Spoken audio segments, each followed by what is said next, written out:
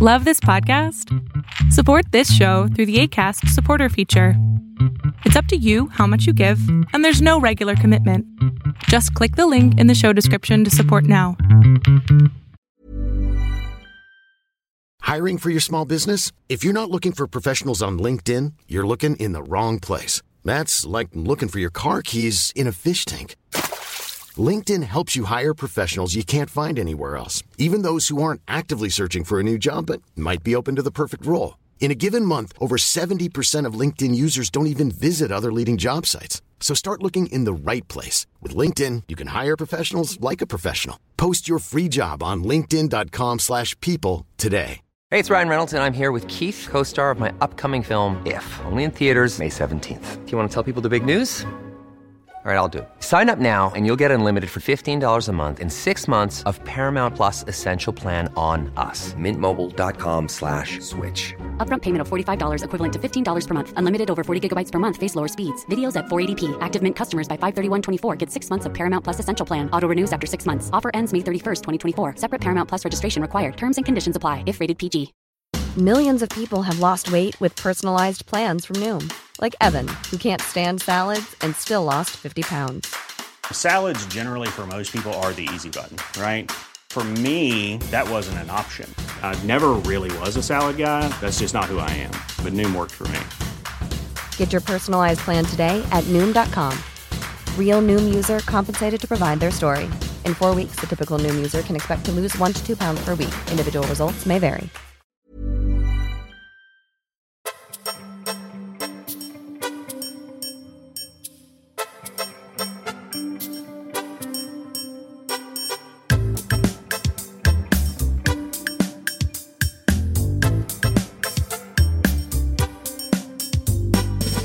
Hey everybody, welcome into an all-new episode of Can We Please Talk podcast. As always, I'm Mike Leon.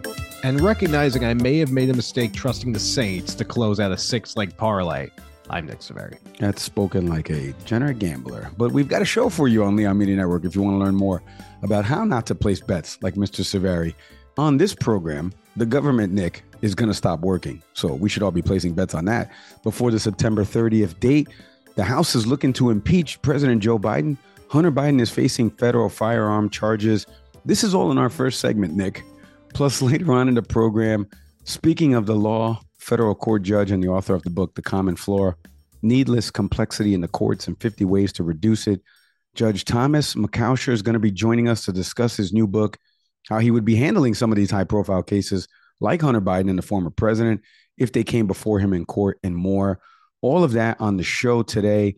Before I say hello to Nick Severi as he's ripping up his bet sheet there, a new episode of Back Your Play with Q is out now, the sports podcast that will help you place bets properly. Join Q as he is always joined by the best insiders covering all of the different sports. The latest episode is about Michigan State's firing of Coach Mel Tucker. Coach Deion Sanders winning a big game this past weekend at the University of Colorado. Check out that episode as Nick Coscos from On3 Sports join Q. New episodes of Back Your Play with Q available on LeonMediaNetwork.com or listen wherever you get your podcasts.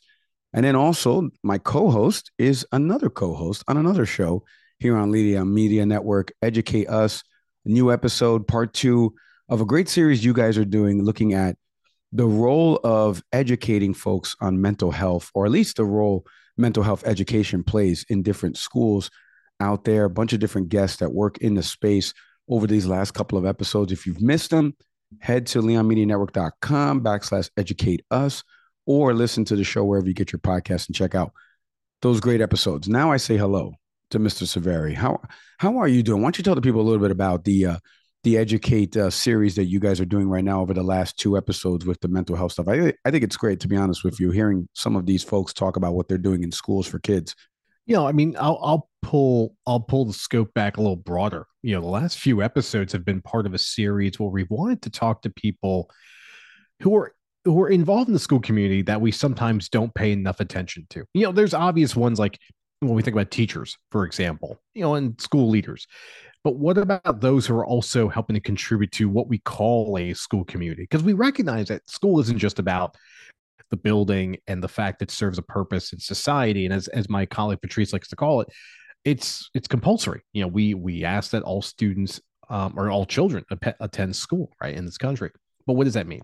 So, we've gone from talking to students to talking to teachers, talking to parents. Now we dive into those who support the mental health of both teachers and students. Everything, people from school counselors, like a buddy of mine, to people in just different fields in this area, social workers and the like. Lately it's been what comes up for us. These different members of school community, the conversations that they're having and the work that they're doing. So we're excited about it. So I'm glad the audience is growing. I'm glad we're getting texts from people. I've said this on the actual show. I'll say it here. Texts are great. We love when people reach out to us. Again, we have an email address, theeducateusshow@gmail.com. Very easy to find it, or very easy to write to it. And please, please, please, 5-star reviews. I say this in front of the producer of that show, the head of the network that keeps that show there. We got to give him a reason to keep this work going, folks. Mike Leon needs to be satisfied. So 5-star reviews, please. And if you go ahead and throw some text onto that as well, go for it, like my boy Mitch did recently with his 5-star review for the show. Yeah, don't pull that quote out of context. Mike Leon needs to be pleased. But yes, I do agree with you about leaving reviews. You can leave it, obviously, on the Can We Please Talk podcast, wherever you listen to podcasts. If the audio podcast platform allows for you to do that, please do that. But go check out the Educate US show. Like I said, if you work in education or you want to even learn more about it, obviously my best friend has been working in education for forever. Those are the kind of folks that really are gravitating to your show. And you can tell, by the way, the ire that you get in one direction or the other when you start talking about stuff that definitely involves, the future of tomorrow, our kids, right? The people that, who are in charge of teaching these folks and are around these kids all the time. So love the work that you guys are doing. Continue that. How's everything else besides, before we get into our first segment, it funnels in. We've got so much happening in news and politics right now.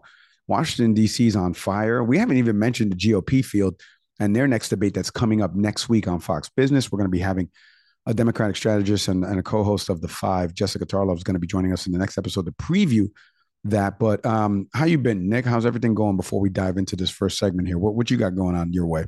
Good things. Obviously, our second podcast, of course. The family's good. We're, obviously kids are back to school, daycare, all that good stuff. The weather's starting to change. I feel old as I say this. I talk about the weather. I talk about my kids. Life for me is great. I'm trying to find time to read again and enjoy more of the weather. Try to stay physically fit, get outside more often. I realize I'm just leaving a sedentary lifestyle, working from home. So trying to counter that. But how about you? I'm doing good, man. Going to be on TV again coming up soon. Stay tuned for that, folks. Follow us at Can We Please Talk Podcast over on Instagram. We'll have more information when that is posted, but I'm very excited to do that again. And when I got the call up, I feel like a Yankees reliever. You get the call up in September, for people that get the baseball reference. And I'm just ready to go out there, Yankee Stadium, run out in the tunnel, pitch an inning, and then see if anybody remembers me after that inning pitch, right?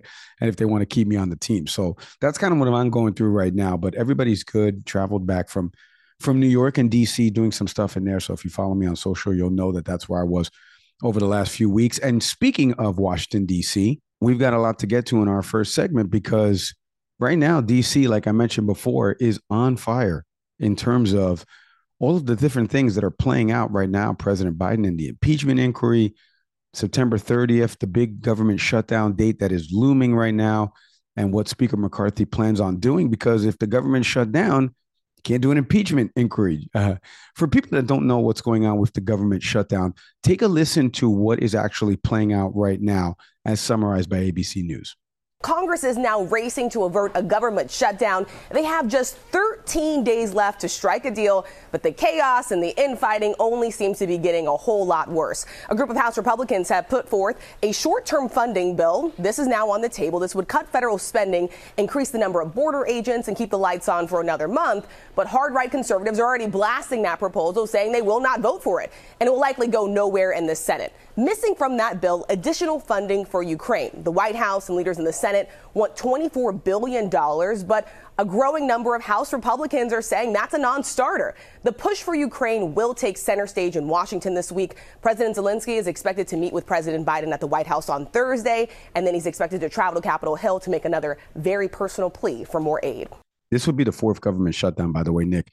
If this does happen over the last 20, 30 years, McCarthy is struggling to bring the 2024 spending legislation to the House floor. As everyone knows, Republicans have the slim majority in the House. And so what's happening right now is you're getting members of the Freedom Caucus in the House, and then more moderate Republicans that are in the House that are very upset with Speaker McCarthy. Take it, for example, I saw something in the Hill recently from Representative Victoria Spartz out of Indiana. She called Speaker Kevin McCarthy the weakest speaker, and that she said, this is another worthless Congress if we can't get this bill passed. Unfortunately, I'm quoting from her, real leadership takes courage and willingness to fight for the country, not for power. And a picture on a wall. The Republican House is failing the American people again and pursuing a path of gamesmanship and circus. Neither Republicans nor Democrats have the backbone to challenge the corrupt swamp that is bankrupting our children and our grandchildren. Excuse me. There's a bunch here with this, Nick. I know we wanted to start with a little bit of what's on Speaker McCarthy's plate because it kind of funnels into the next part of it, which is the impeachment inquiry. But if you can't fund the government and the government's not open, you're going to get millions of people that are going to get temporarily furloughed or laid off that work for the government.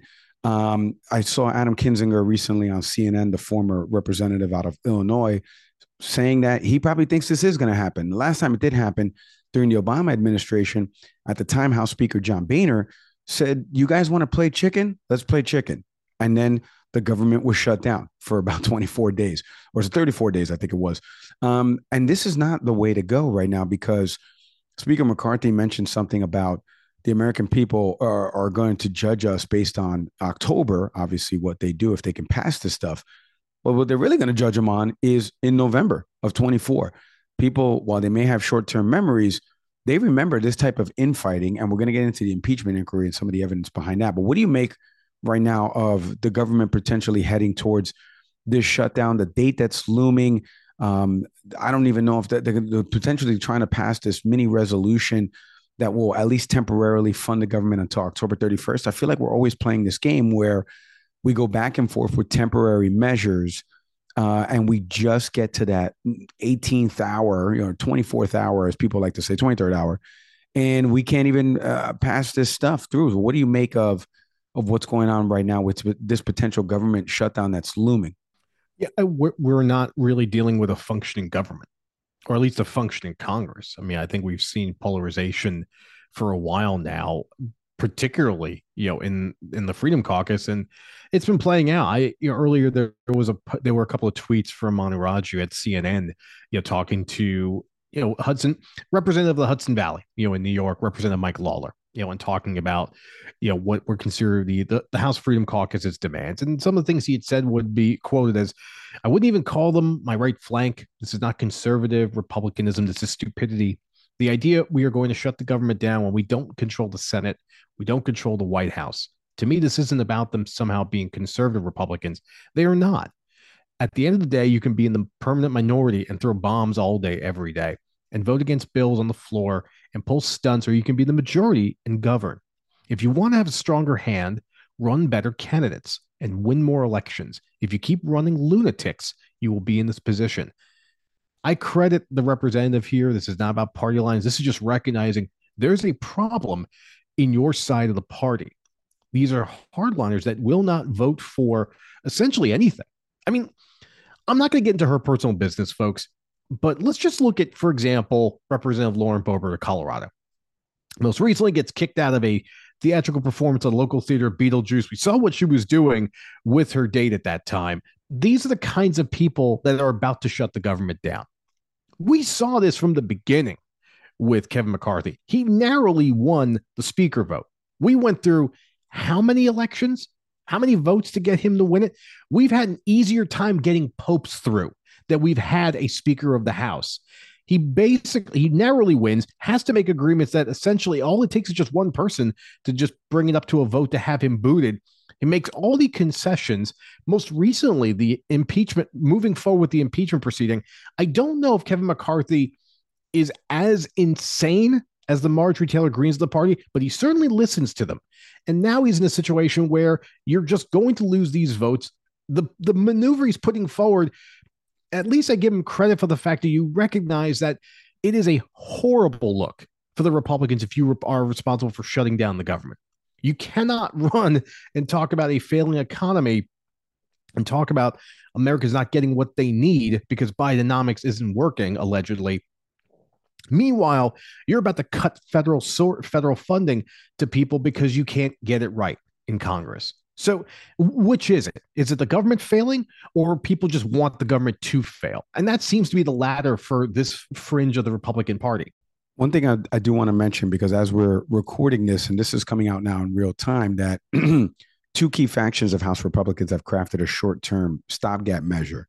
Everybody has heard this term probably if you haven't been watching network news or listening to news-related podcast, CR, which is a continuing resolution. This would temporarily fund the government through October 31st. So I alluded to it earlier, but now as we're literally recording this in real time, apparently this has not been agreed upon, but this has been presented by two key factions of it. The bill is sponsored by, I'm reading now from USA Today, members of the Conservative House Freedom Caucus. You know who those folks are. Nick just alluded to one of them, and Lauren Boebert, Louis Gohmert, the usual folks that are in that, the Marjorie Taylor Greene.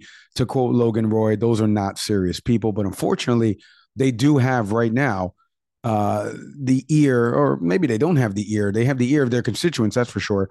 But they have Kevin McCarthy's, feet kind of hanging in their hands. And then you've got the more moderate Main Street caucus. So those are the two members from these different caucuses. It doesn't say which ones are the members that actually put this together, but the bill would impose an 8% spending cut on federal agencies. That does not include national defense budget, Department of VA. Obviously, we know Republicans love to not limit the national defense budget or, the veteran affairs budget. So this temporary measure would also include border security provisions.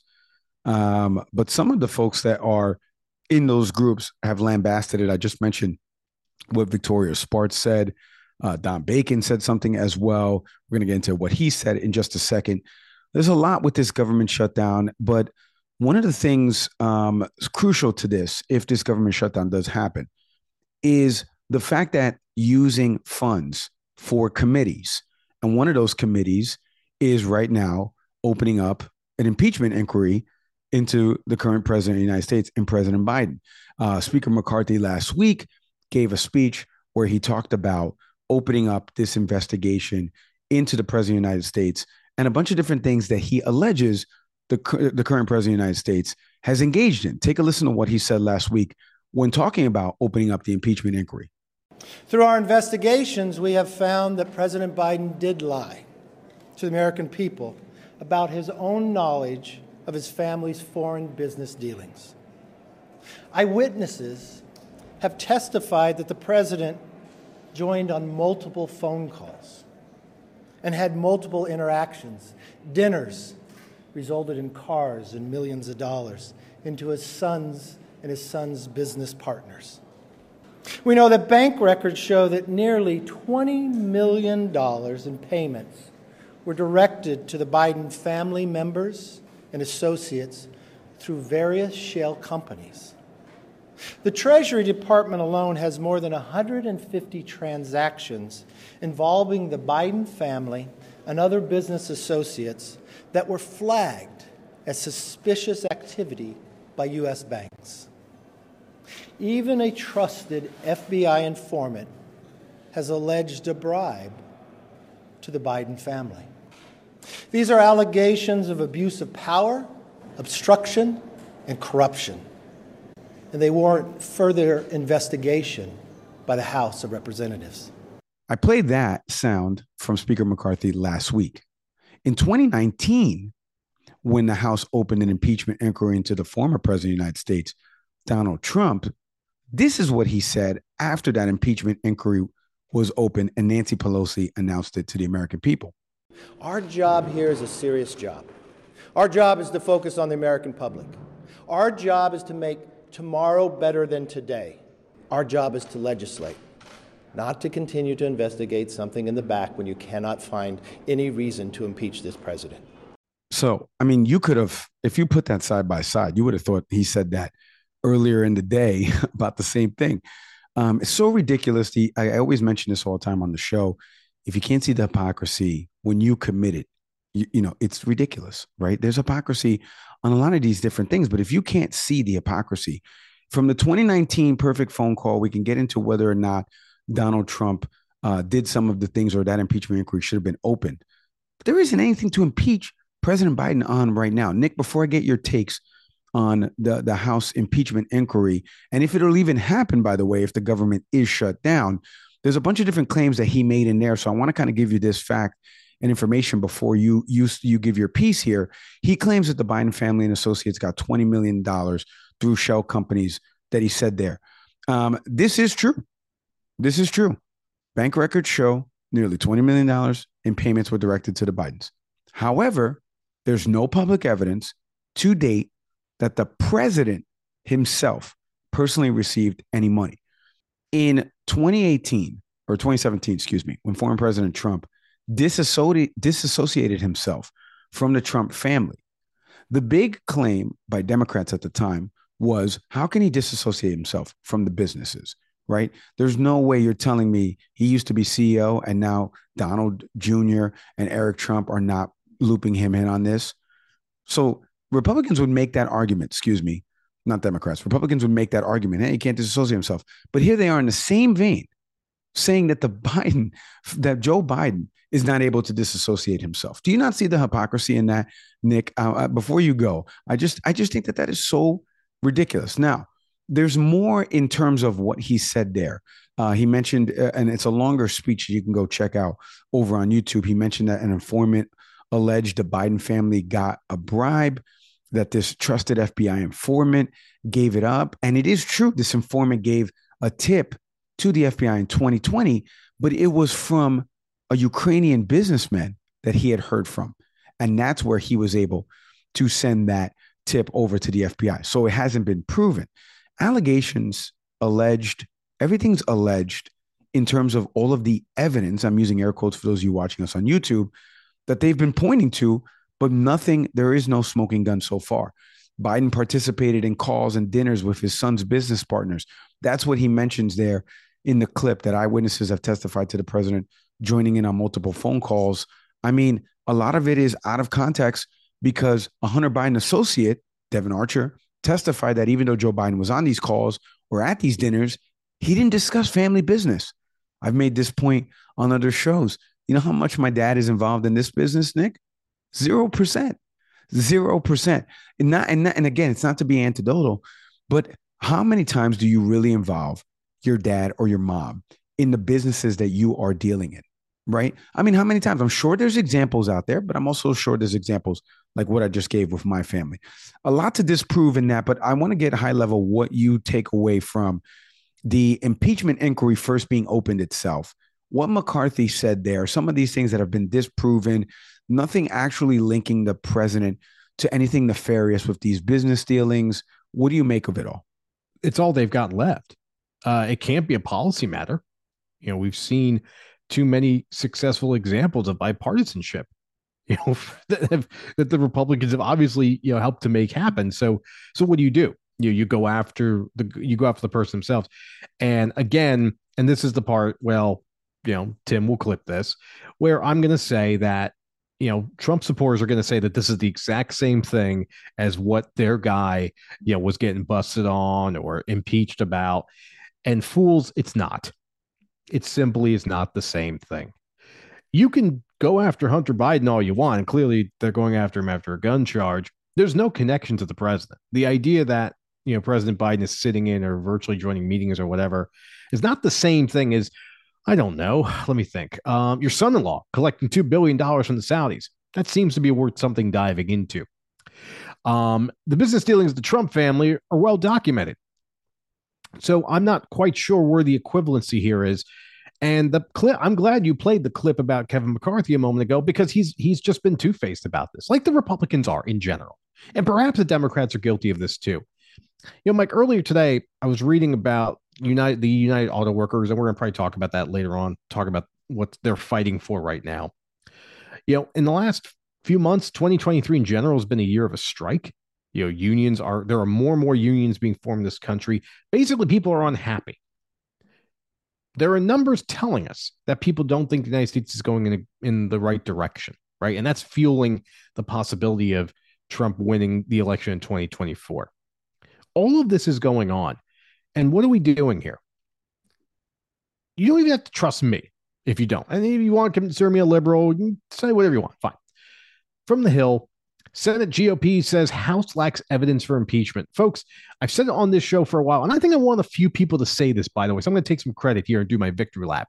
The Republican Party has been splintered. Senate GOP wants to keep sending money to Ukraine to keep combating the Russians. The Senate GOP doesn't want to move forward with an impeachment hearing. What is going on in the House Republicans that doesn't seem to, that there's just a total disconnect here? It's almost like the Senate Republicans are the big brother to really an infantile child that is the baby brother of that party. And there is nothing in common right now. So they're going to go ahead, gin this up, and send it to the Senate, and then nothing's going to happen. We're going to waste, once again, a lot of taxpayer dollars for something that truly does not matter. And it's not the same as what had happened with the former president, where you've had numerous investigations come through that say, even from Robert Mueller, that, from his standpoint, he can only take that so far. This is up to Congress to make the decision of what to do next, and which is what they did.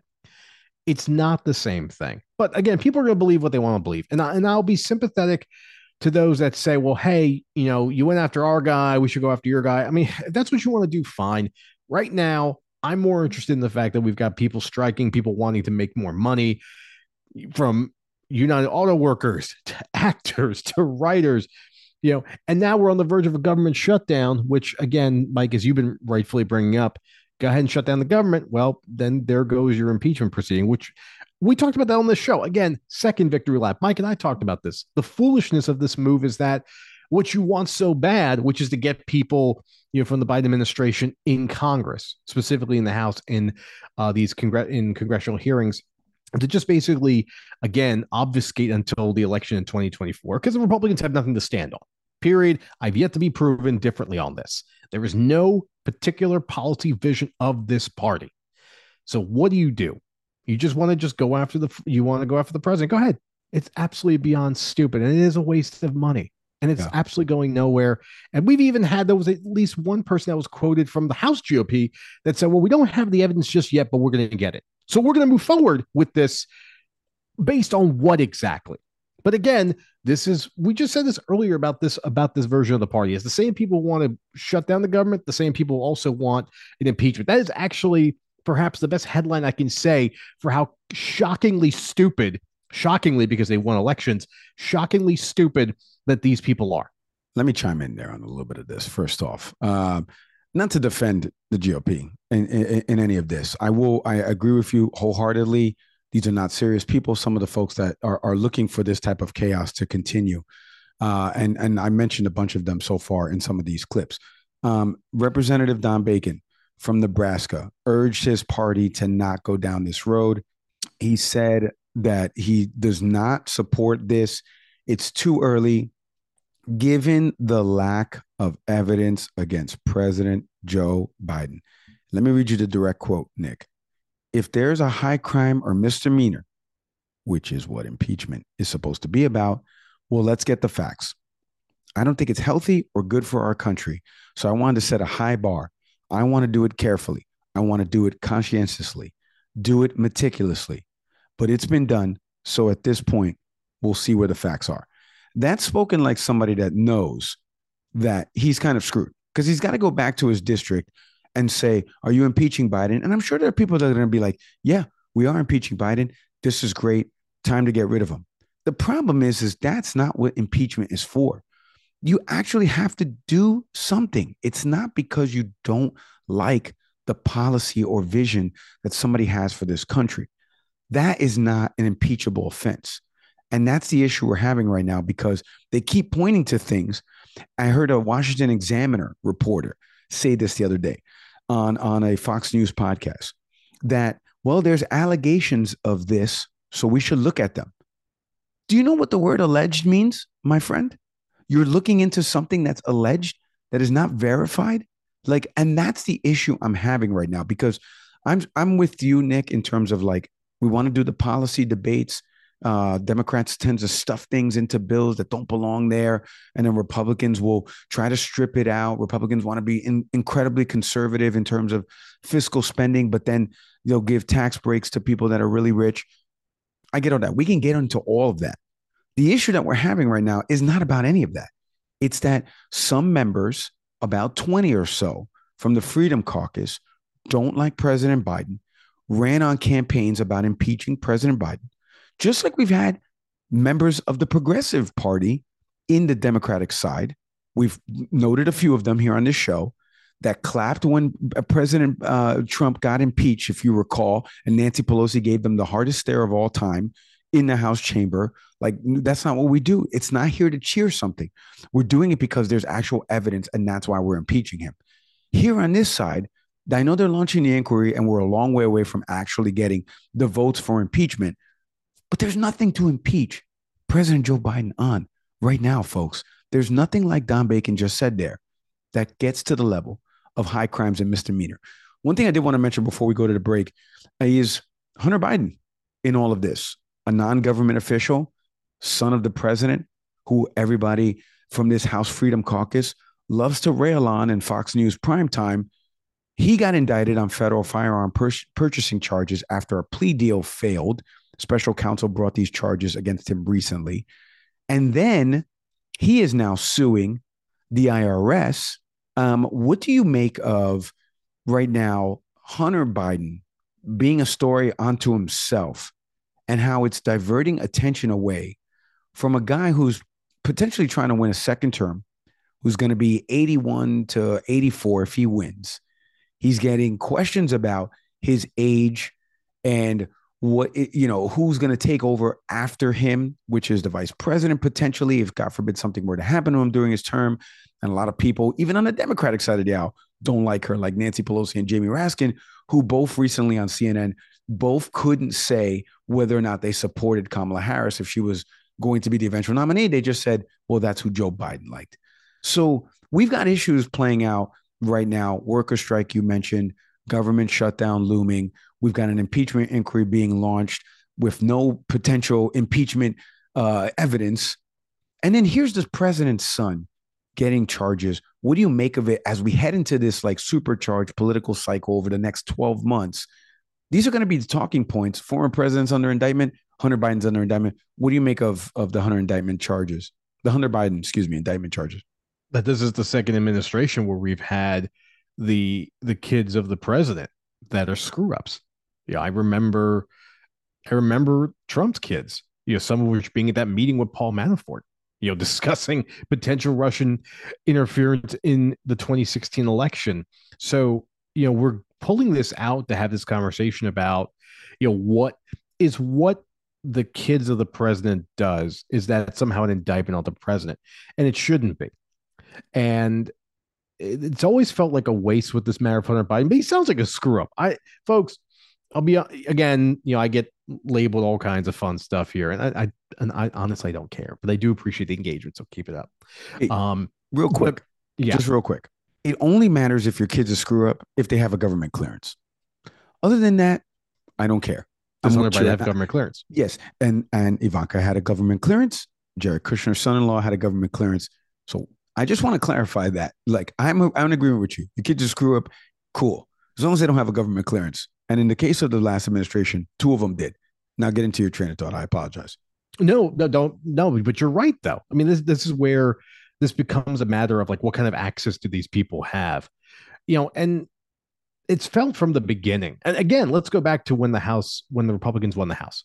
what it was a couple days in that they already talked about, they're going to go back into this matter about Hunter Biden.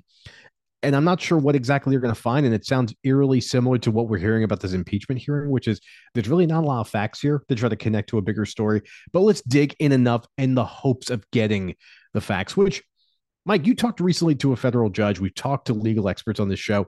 It's mind boggling that the approach would be that we don't have enough now, but if we go through a legal proceeding, we'll find more. And it feels odd. Is that doesn't make sense. It usually is you have enough information for grounds to move forward, and then you do. And you mentioned, by the way, the 20 members of the House Freedom Caucus. Go ahead and lump the Speaker of the House there too, which is stunning to me because there's moments where Kevin McCarthy seems like a relatively functioning human being, and then has moves like this where just to either protect his seat or whatever, throws a bone to the less desirable faction of his party. But yeah, I mean, the part about Hunter Biden, and you've said this before, I'll echo it here.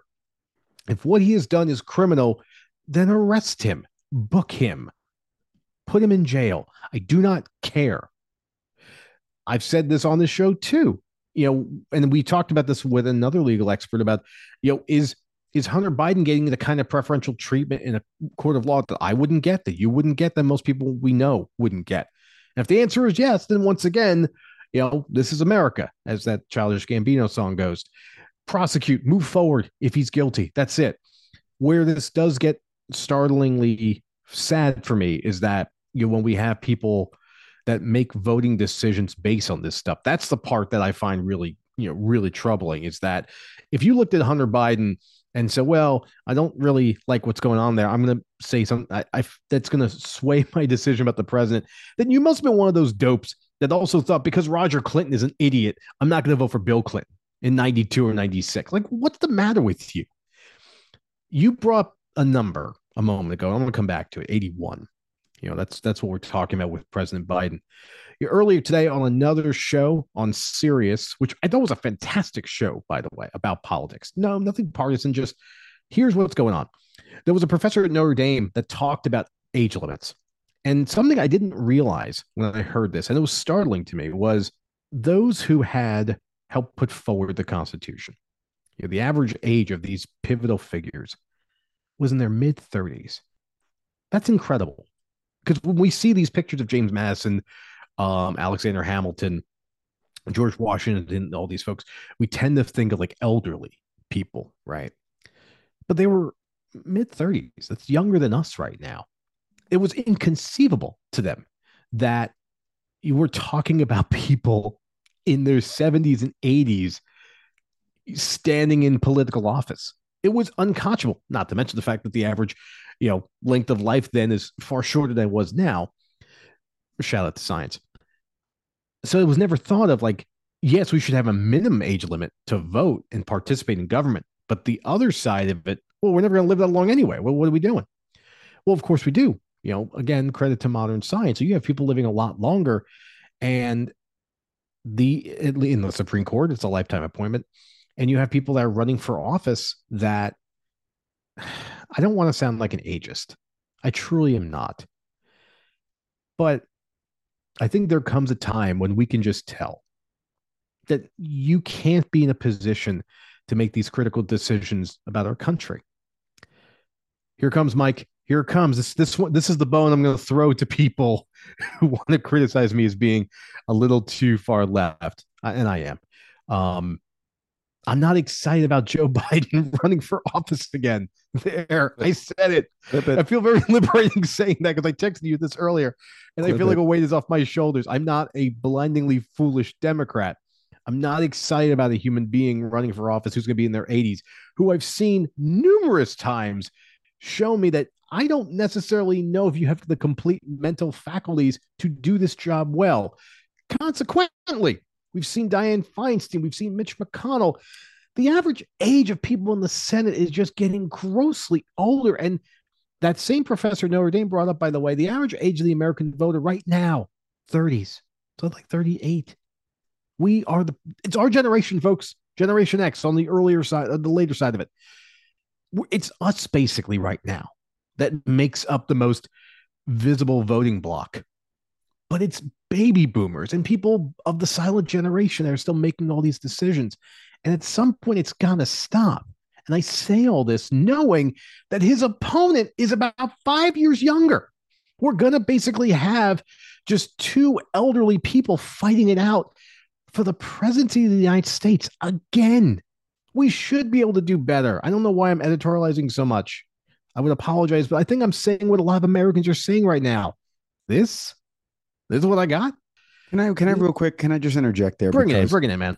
I first off, and I've echoed this sentiment not only to you but to a national audience as well. I'm in accordance with you. I think the President Biden that ran in the 2019-2020 debates, all you got to do is watch the footage from that. Just watch the footage. Watch the way he debated against Kamala Harris, against Pete Buttigieg. He was way better now. I mean, then, speaking, than he is now. He just was 4 years ago. Like 4 years ago for an older person getting older, it's a different, I don't know. I'm not that age. You're not that age, Nick.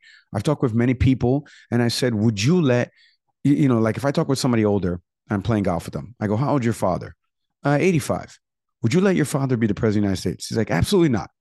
I barely would let him drive my car. Okay. So now translate that over here. I understand President Biden's been in public service for like 40, 50 years. We thank him for that.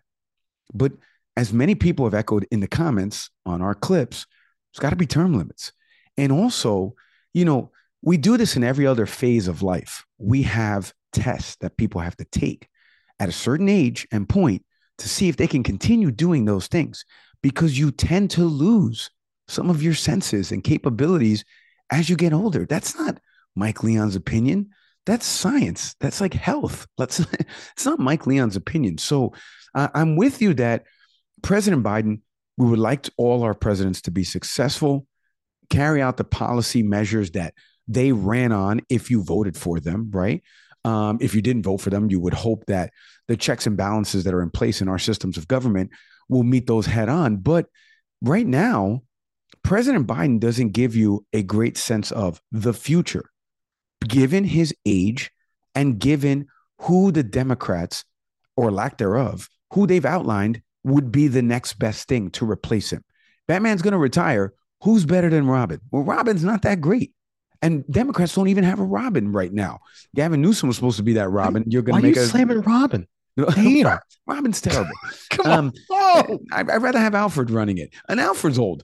But anyway, staying off the DC universe there for a second. But there's a perfect example, though, Nick, in all seriousness. Right now, the Democrats have an issue of who's going to be that next person. Republicans, the issue they're having is the person that they have right now, Donald Trump, is fracturing the party. He's destroyed it. It's beyond recognizableness, if that's a word. You can't recognize it anymore. And the other folks that are playing for second and maybe third place right now are people that can't captivate a national audience, specifically moderates and independents, because that's what happened in 2020. Moderates and independents swayed to Joe Biden. And right now in 2023, those same group of people are going to abstain from voting, or they're going to vote for a third-party candidate, which how we've mentioned on the show. You could take that third-party candidate vote, throw it in the trash, put it in the compactor, send it to the landfill, because that's the same thing as voting for a third-party candidate. So we have issues right now in this country, and I'm with you on it. But where I'm not with some of the talking points that you see on TV is saying things that are made up about President Biden, right? Somebody missteps in terms of speaking. I just did it a couple of times within this segment. That's one thing. But to make up certain things about him, that cognitive decline and certain things that actually he hasn't displayed just yet, even though he's of that age, he hasn't displayed it just yet. That's where I kind of draw the line. Where are you on that? Because you just mentioned it. Yeah, it is liberating to say it. And the president's poll ratings, approval rating, has shown that a lot of people are in that same category. The problem is what am I voting for as the alternative, right? And I'd rather, dance with the devil that brought me than the one that's courting me, right? I just made up that slogan, by the way. I know it's something like that. But what do you make of, the buzzwords and phrases that get tossed around about the president entering this older age, as opposed to what's actually happening with him, right? What do you make of some of that as the lefty on this show? Yeah. I'm still getting over the fact that Robin caught a stray, but that's okay. No, it's I think there is a difference between what you observe and what's proven. So what I observe in Joe Biden is a person that seems to lack that spirit, lack that energy that I'm hoping from someone who has a really important job. It's not been proven if his mental faculties are declining. That you need a test for. That you need the White House doctor to check him out and let us all know where he is. Where I did see a form of one's faculties fading is when you had a former president suggesting drinking Clorox to get rid of COVID. Seemed like a good idea. And we all remember Dr. Burks in the corner having that Curb Your Enthusiasm moment, right? But just because he said it with a certain level of flair and energy does not make him sound all that more youthful. I'm concerned about President Biden. I agree with you. Dan, that was a good point you brought up. In the 2020 debates leading up to it and through them, yeah, Joe Biden seemed like he had just that vigor to do this job. And I feel like that's been waning now. The bigger question is about his mental faculties. I agree with you. Let's be careful with that. I mean, you have parents that are getting older. Same with me. For anyone who is in that, that class, or anyone who has a parent, relative, what have you, we want to be sensitive to the fact that what do we know versus what can be proven. My observables of Joe Biden is that this is a person that I don't think projecting out him winning the election in 2024. I think there's a real concern about whether he'll be able to fully execute on the job. And there should be a question about who is going to be his running mate for that. But on the other side of it, I mean, I've seen enough with President Trump that would make me just as concerned. And both parties should be concerned about this. And I feel like there are whisperings within both parties that this is their top people are not the ideal pick. But no one's just having the gumption to say enough's enough. Yeah, as we put a bow on this here, first off, my apologies to Robin out there. Sorry, but I don't trust you to run Gotham City. Who is that next person that will be the face of either party? And I'm with you, by the way. I mentioned this before on one of the episodes, but if you've got issues with an 81, 82-year-old that you'd be voting for in November of 2024, allow me to introduce you to a 79-year-old that's just a few years younger, that has said some nonsensical things at different times, doesn't have a true policy vision for some of the things that we want solved here in America. So think about that as you head to the ballot box in November of 2024. And before you head to the ballot box, if you want to stop at a bookstore and pick up our guest's book, who's going to be joining us in the next segment, Thomas McCousher. He's a federal judge up in the great state of Connecticut. He wrote this fantastic book that's over my right shoulder for people watching us on YouTube. It's called The Common Flaw, Needless Complexity in the Courts and 50 Ways to Reduce It. A fantastic conversation I had with him on what is broken with our court system and why people aren't trusting it. There's so many great nuggets and stats that you're going to hear from the judge about what we need to change, what he would do if the former president, who's under indictment right now, or Hunter Biden, who's under indictment as well, approached him and were in his courtroom, what he would do about the publicity and the circumstance that surrounds that. The judge, when we come back on the other side of the break.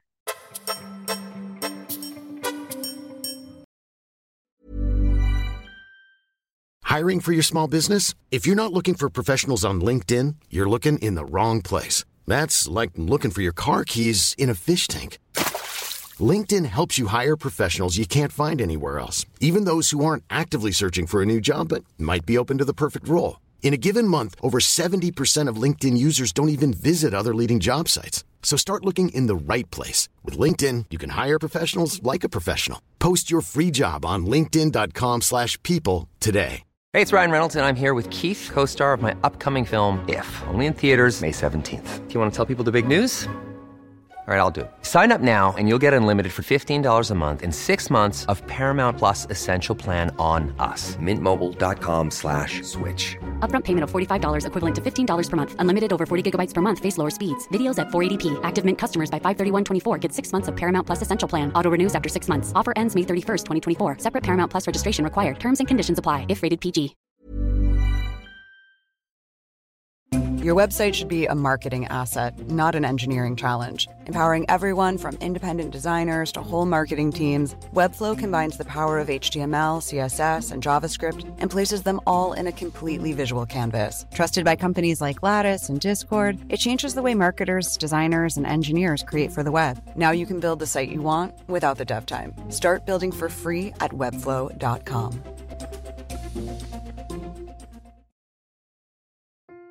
This episode is presented by our friends, our good friends, over at Fresh Roasted Coffee. The coffee that's keeping me awake when Nick Savari's putting me to sleep with one of his trains of thought. You give me a look here, Nick. Give me a little bit of how Fresh Roasted Coffee keeps you awake when I'm boring you with some of my trains of thought. Okay, thank you. Interesting introduction. Folks, I'm a huge fan, as you all know, of Fresh Roasted Coffee, primarily for the simple fact about diversity. If you're a tea person, they've got you covered. If you're a coffee person, they got you covered too. Mike and I take our coffee very differently. Mike is a Keurig man. That is efficient. That is tasty. That's the way to go. I am a French press person. Nowadays, I actually grind my own beans. So when I get my batch of fresh roasted coffee, it goes right into the grinder, then to the French press, boiled water, let's go. But in either case, our cup of coffee comes out delicious. Mostly because they ask you at the jump, just tell us about you. Simple quiz. They'll direct you to the bean or brand that you should be getting in touch with. And that's the way to go. And then they just produce an incredible cup of coffee, again, regardless of how you do it. No, that's exactly right. You can take the quiz over at freshroastedcoffee.com. And in the show notes page right now of this episode, hit the link for a discount or enter in the promo code after you've taken the quiz, after you've selected the coffee you're going to order. Enter in the promo code, can we please get 20 for 20% off your first purchase. I'm telling you, this coffee is delicious. Go to freshroastedcoffee.com today.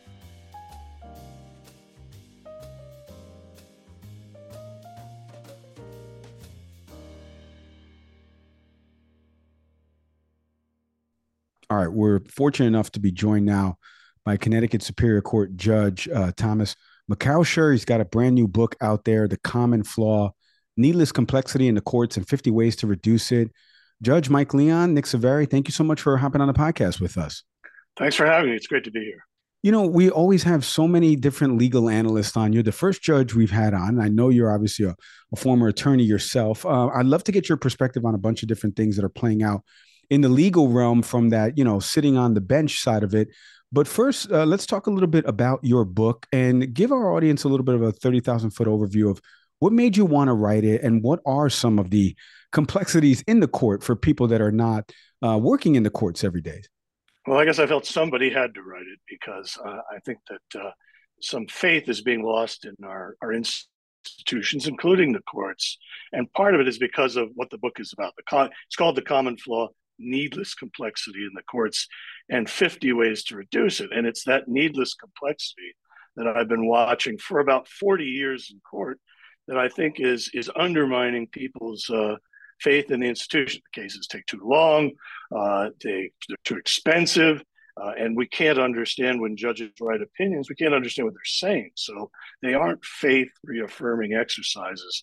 So I'm trying to invent a new way of looking at a lawsuit, and there are 50 specific ways to do it, to turn a lawsuit into something where it focuses on what I've been describing as a humanist approach to litigation rather than a formalist approach to litigation. So the goal is to try to build faith in our institutions and pass on the lessons I've learned. You know, it's so funny that you said that phrase because it feels like the phrase of trust in our institutions has been kind of weaponized, or at least to a lesser extent and connotation hijacked, right? Where people are just not trusting in the process. You hear a lot of this two-tiered legal system and things like that. We're going to get into a bunch of that, but What are we getting wrong out there about the role of judges and the amount of influence that they have in a trial, based on some of the characterizations that you've seen in the media? What's your opinion on that as somebody that has presided over a bunch of different cases and has been in the spotlight? Well, frankly, the first thing that bothers me actually is that people have got it all wrong if they're suggesting that our courts are dishonest. Our courts are more honest than they have ever been, and yet we are losing faith in them. And to me, the reason we're losing faith is about the process. It is about the needless complexity. It's about the fact that people can't figure out what's going on in court, and they don't get heard in court. 99.9% of cases never get a trial today. So people go to court, they get messed this way, they get messed that way, and then they get scooted out the door, either with having their case dismissed or being forced into a settlement because they're broke. Now, if we did our jobs more efficiently, we wouldn't have that sort of chatter going on that there must be something, behind the scenes. But it isn't about courts being dishonest. I feel great about the institution as a bedrock of the country. But what bothers me is that I don't feel great about is the way it's being perceived, and I think we could fix that. Very well said. And I appreciate that a lot, especially as somebody with your expertise and knowledge in it. We love to do this on the show where Nick and I do a moment of literacy and we kind of break down some legal terms. You do that a lot in the book as well, where you try to break it down as simple as possible. But we've seen this wording, speedy trial, the right to a speedy trial, kind of mentioned so far in high profile cases that are happening right now with the former president and some of his associates across the different jurisdictions. Can you kind of break down when people talk about a speedy trial and some of the things that you mentioned about the courts being slow and like your first chapter and stuff like that? Is that a measurement that is fairly applied in all cases, which allows a trial to move forward quickly? What causes trials to take longer? Can you kind of break down a little bit of what the right to a speedy trial actually is involved in? Well, it's of course a constitutional concept. It's used in criminal courts. It's a right held by the defendant that if they want to get to trial, the court has to stop things and get them to a trial. The funny thing is, in criminal cases, is that many of the people accused of crimes don't want a speedy trial because they're out and they're free and they don't want to have the thing go forward at all as late as they possibly can. It's in civil cases that you have parties who are either being sued and are paying astronomical sums to their lawyers or are suing and want to get relief. They're the ones probably more interested in having a speedy trial, and they're the ones who get held up by the process because lawsuits get filed and the document initiating the lawsuit, which we call the complaint, immediately comes under attack, all for technical reasons, not because what you're saying isn't true, not because somebody hasn't been wronged, but because you've written the thing in a way that doesn't conform to the notion of what these things should look like, or someone says that you filed in the wrong court, you're the wrong person to bring the lawsuit, it's too late, it's too early, it's everything except the merits of the lawsuit. And that's just the initial phase that slows things down, because there's attack after attack on the court's jurisdiction, on the drafting of the complaint, on the gathering of evidence, the process we call discovery, and it's endless. And these things can go on for years. I've been on the bench a decade, and there's a case that I worked on beginning in 2001, and I'm going to get off the bench now. And 22 years later, it's still sitting there being litigated because there's always something a clever lawyer can do to bring a lawsuit to a halt. I've got a piece on that today, actually, in the Hill, which is related to explaining what has happened with the asymmetric uses of lawsuits. Lots of people point to Donald Trump about that, about you can tie a matter up in knots by throwing it into court. And so when people see that, they start to question our system, and I hate that. So my goal is to try and create a way in which that doesn't happen. We're going to get into the former president in a bunch too, because, as any defense attorney that's been on television will say, something the former president should do is delay, right? We saw in one instance, he asked for a court date in 2026, and now it's obviously been agreed upon for March 4th of 2024. I want to get some of your opinions of how you would preside over a case involving somebody so high profile as the former president. But first, on the book, real quick, we've kind of discussed this a little bit in the back and forth, but was there an actual uh-oh moment for you, maybe another catalyst that led you to writing this book? Because the book reads like you had a reaction to something. Something actually happened, and you said, I need to write this down, and I need to actually figure out how to put pen to paper and help out the legal system and the court system. So was there that moment there that led to this book? Yeah, there was, because for 8 of the 10 years I've been on the bench, I've been a complex litigation judge. And in watching complex civil cases, because I've done complex civil cases, and I just finished doing complex family cases, and watching these complex cases unfold, I saw that you had people being bankrupted by the process. The worst place to see it is, of course, family court, where families' finances are absolutely ruined by the process of being heard in court. But I also saw it in commercial contexts where, big companies destroying small companies because the system lets them do it, by dragging out the case, by filing many motions, by seeking huge supplies of documents and evidence and deposing everybody who ever heard of the case. It costs millions. And so what happens is the people are just exhausted, and they settle for pennies on the dollar if they're suing, or they pay pennies on the dollar if they're not suing. And so, yeah, that was the trigger for me to see it unfolding in these complex cases, and seeing the impact it was having, because it's a kind of asymmetric warfare to use a case to bludgeon somebody. And I don't think judges should be a party to it.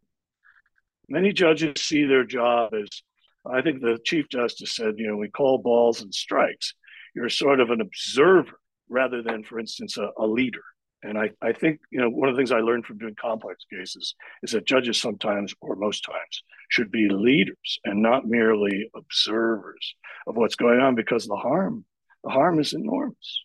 Yeah. It's so funny that you mentioned leaders, because now it's going to funnel into some questions we had for you about this whole process right now that's playing out. And we see judges so prominently featured and mentioned once a case is assigned to them. Obviously, we know about Judge Eileen Cannon down here where I live in Florida, and the Mar-a-Lago case involving the former president. We know about the judge in the D.C. federal court. I would love to know for you right now, as you see this playing out right now, of the upcoming trials that the former president will be going through, how would you administer, how would you lead in terms of making sure everything is being followed by the books, the different motions that are going to be filed? Could you just kind of break down, if something like this, high profile, where it involves a defendant like the former president, we've never seen this before. So how would you, if you got assigned one of these cases in one of these jurisdictions, what would be some of the things that you'd be looking to administer and apply?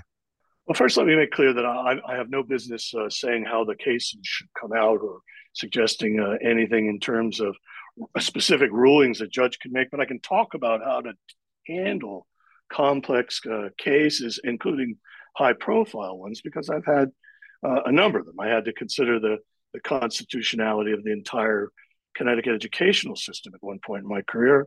I also had to pass judgment on the governor's emergency orders during COVID. These things, the media is in the courtroom, people are commenting on it, it becomes a political football. And so you just have to establish leadership over the case from the outset.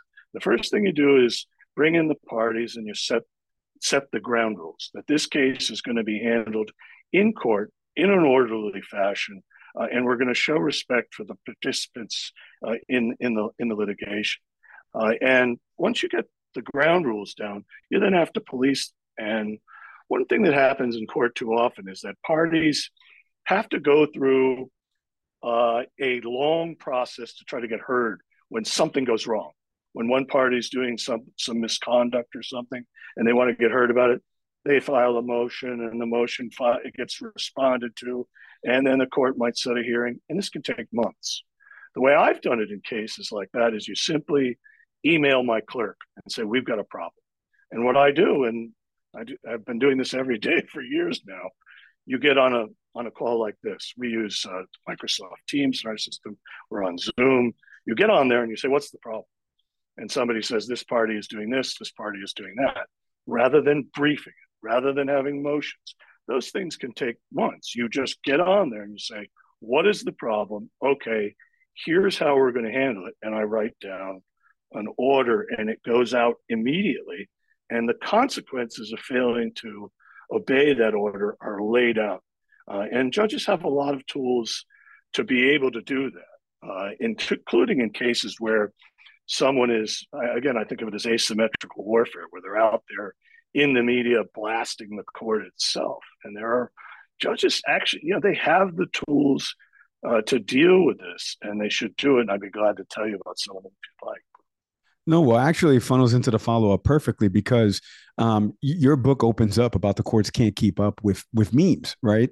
So in that vein, it seems as though right now, so high profile with the former president, but he has such a platform because he's running for the highest office in the land again.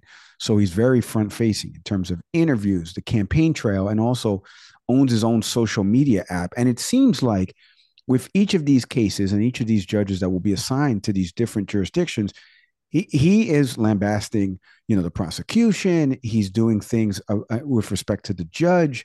So I'm just curious. I know it's such a wild scenario because you probably have never encountered somebody so front facing that is kind of, taking apart the system while it's unfolding. But you mentioned some of the tools that a judge would have at its disposal. So what do you think are some of the things judges in these specific cases that are, the subject of the defendant's ire on social media? What are some things that they can do and enforce given the nature of the defendant who is so high profile and a former president of the United States?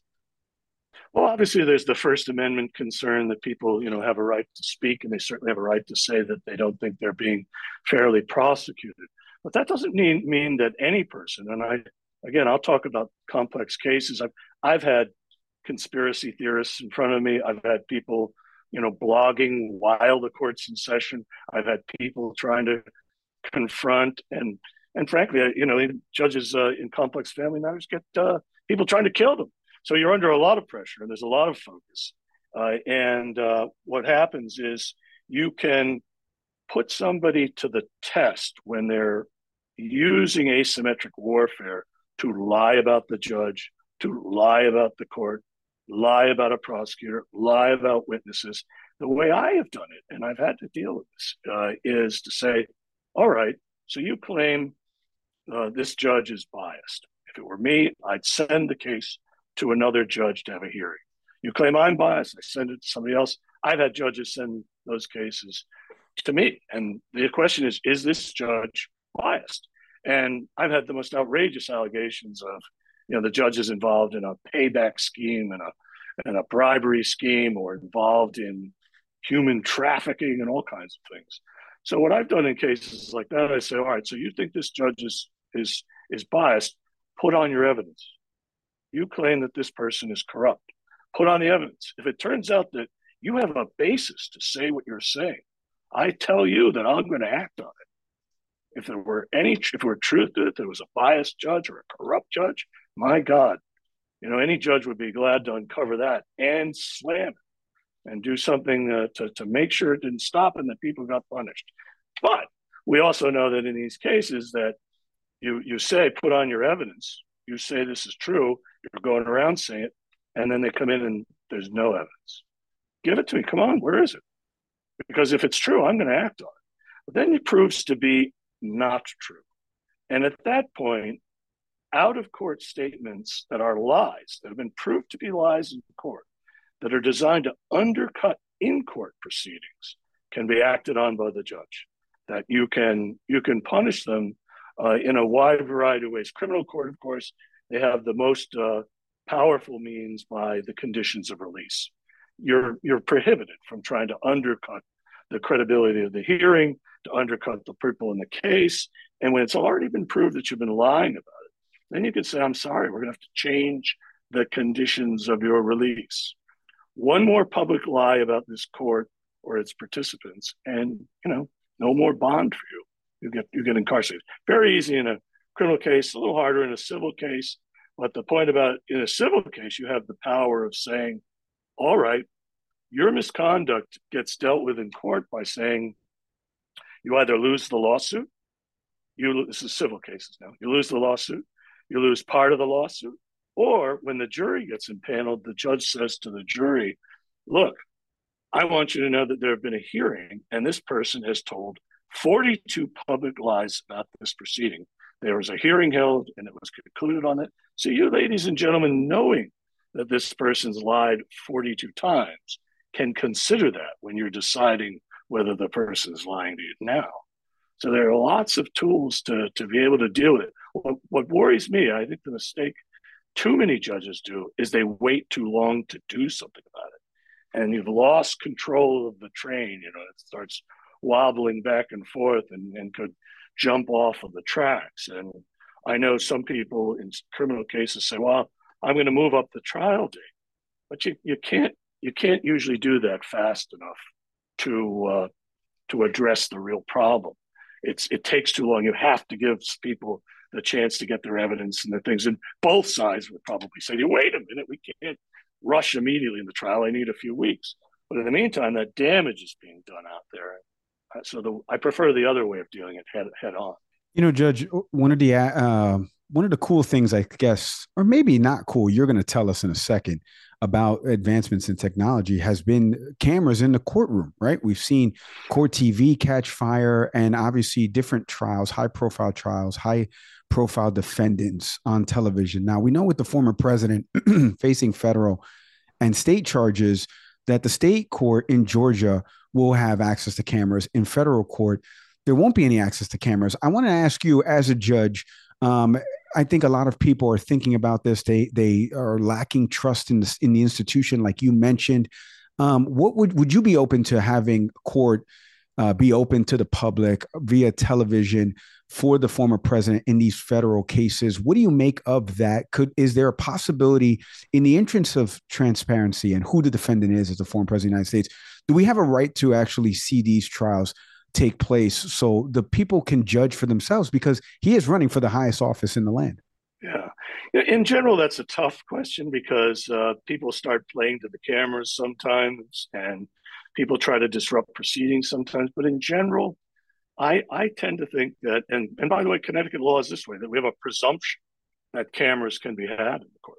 Our state has a presumption that it's the right thing to do. I did the first trial during COVID that was conducted remotely over Teams in Connecticut, and that was live streamed on YouTube.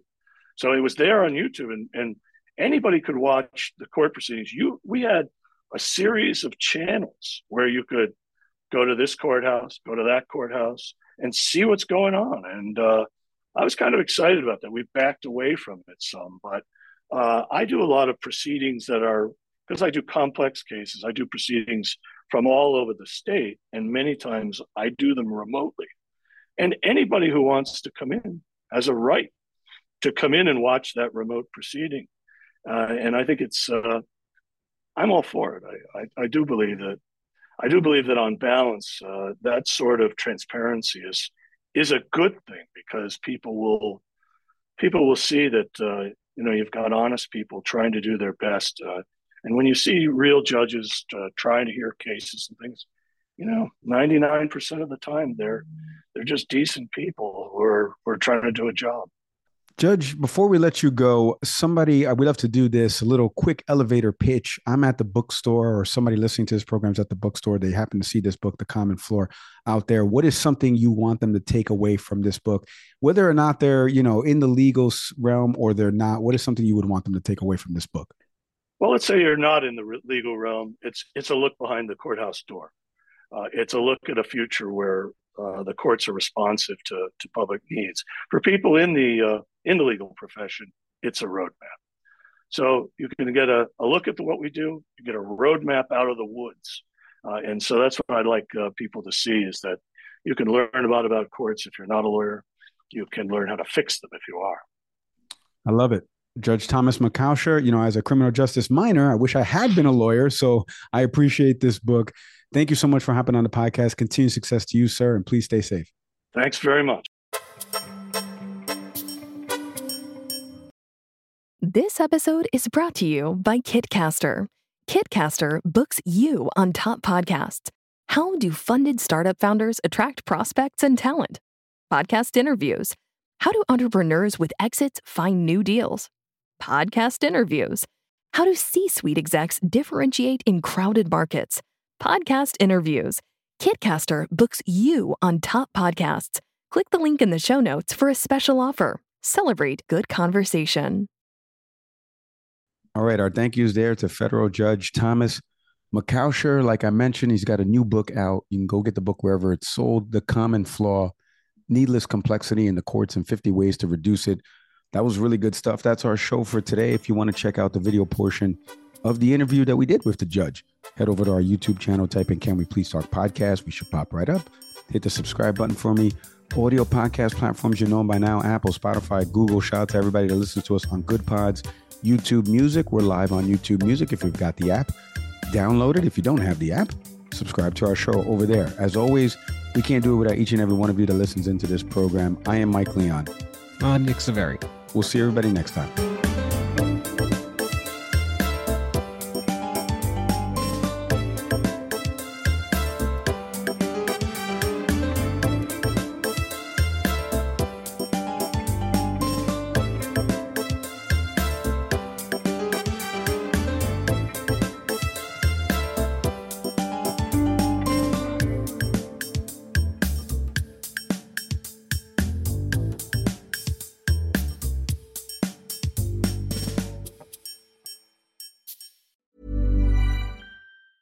Even when we're on a budget, we still deserve nice things.